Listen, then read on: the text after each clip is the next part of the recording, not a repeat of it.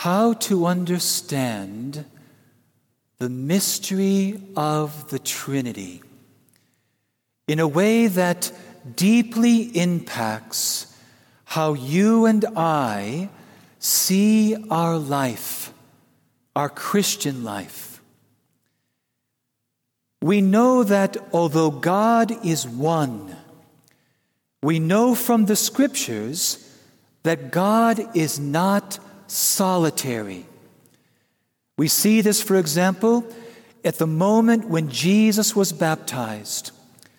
Jesus went down into the waters of the Jordan, and what does it say?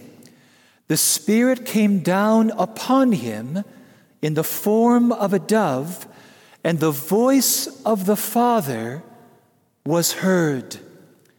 So in that one moment, we have the Son, we have the Spirit, and we have the Father.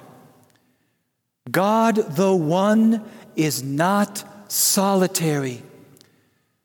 In fact, the Scriptures reveal, when it says that God is love, it reveals his innermost secret, that God is this eternal exchange of love between the Father, the Son, and the Holy Spirit. And what is so beautiful is that you and I, made in God's image, are called to share in that holy communion of love. This is why it says in the first reading that God delights in us. Of all that God made, we alone are made to share fully in the eternal exchange of love that is God. But something happened. Something happened after creation. And I want to convey that through a parable. A very wise Jewish rabbi was teaching his young disciples, trying to teach them different lessons. And one day, this was the lesson.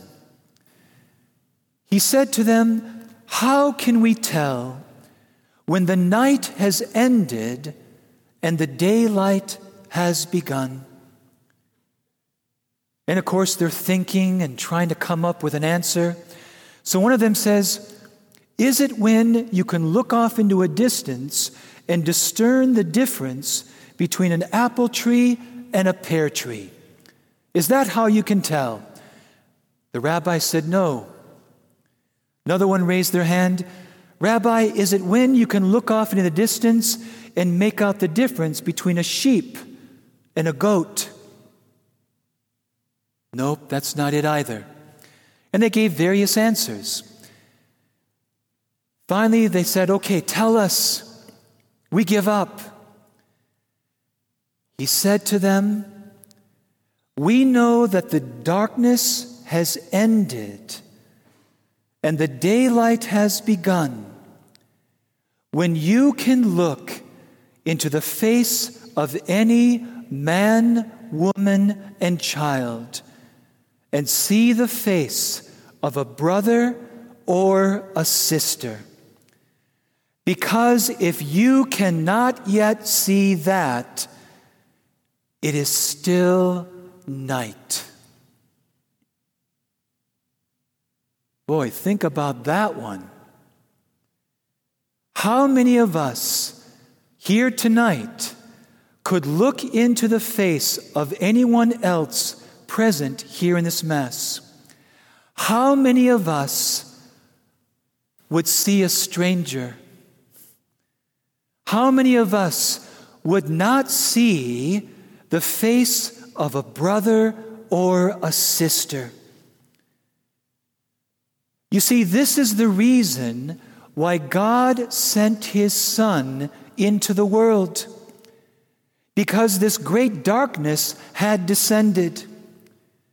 Because sin has created so much division. Jesus came to redeem my poor heart, your heart from all the things that prevent us from living in the communion that is God. For example, the pride that makes us feel superior over others, that makes us critical and judgmental. Jesus came to overcome in our hearts that anger that hurts one another, that makes us wipe others out.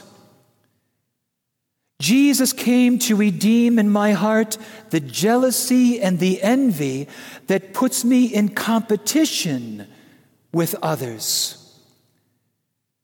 Jesus comes to redeem that selfishness and sloth that makes me indifferent and insensitive to others.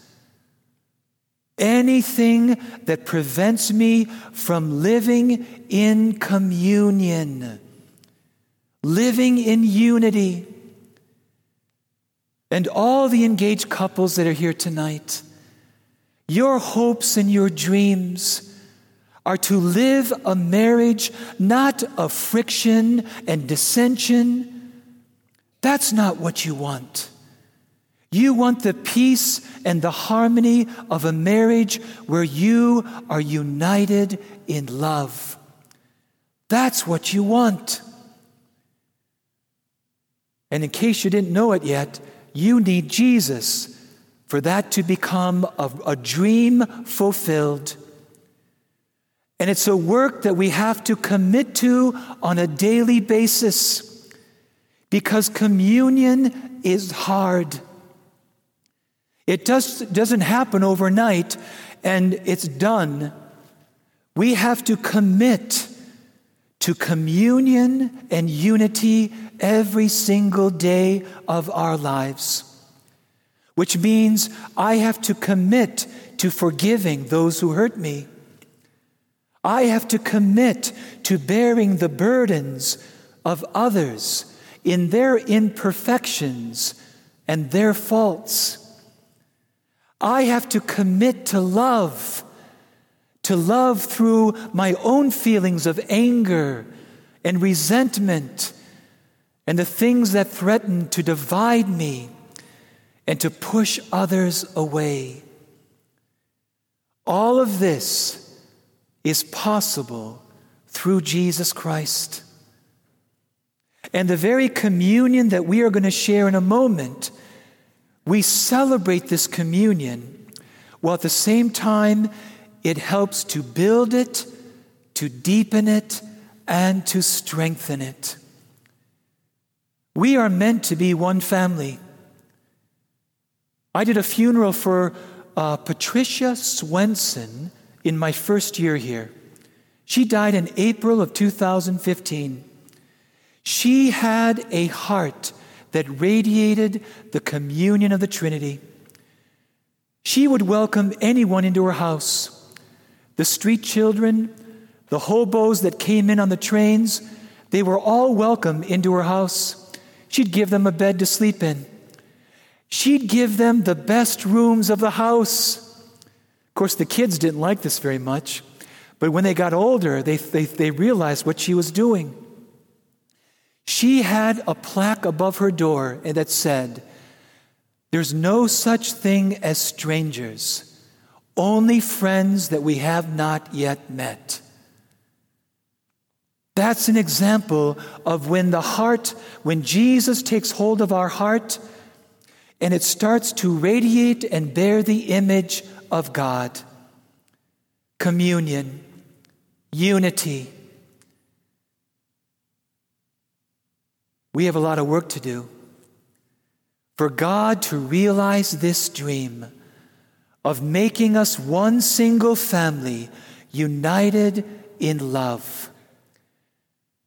Please join me. Let's not give up. Let's persevere. No matter how hard it is, let's press forward with Jesus to realize this dream. And God's not going to stop until it's done. until we are all united into heaven to enjoy this communion forever. Amen.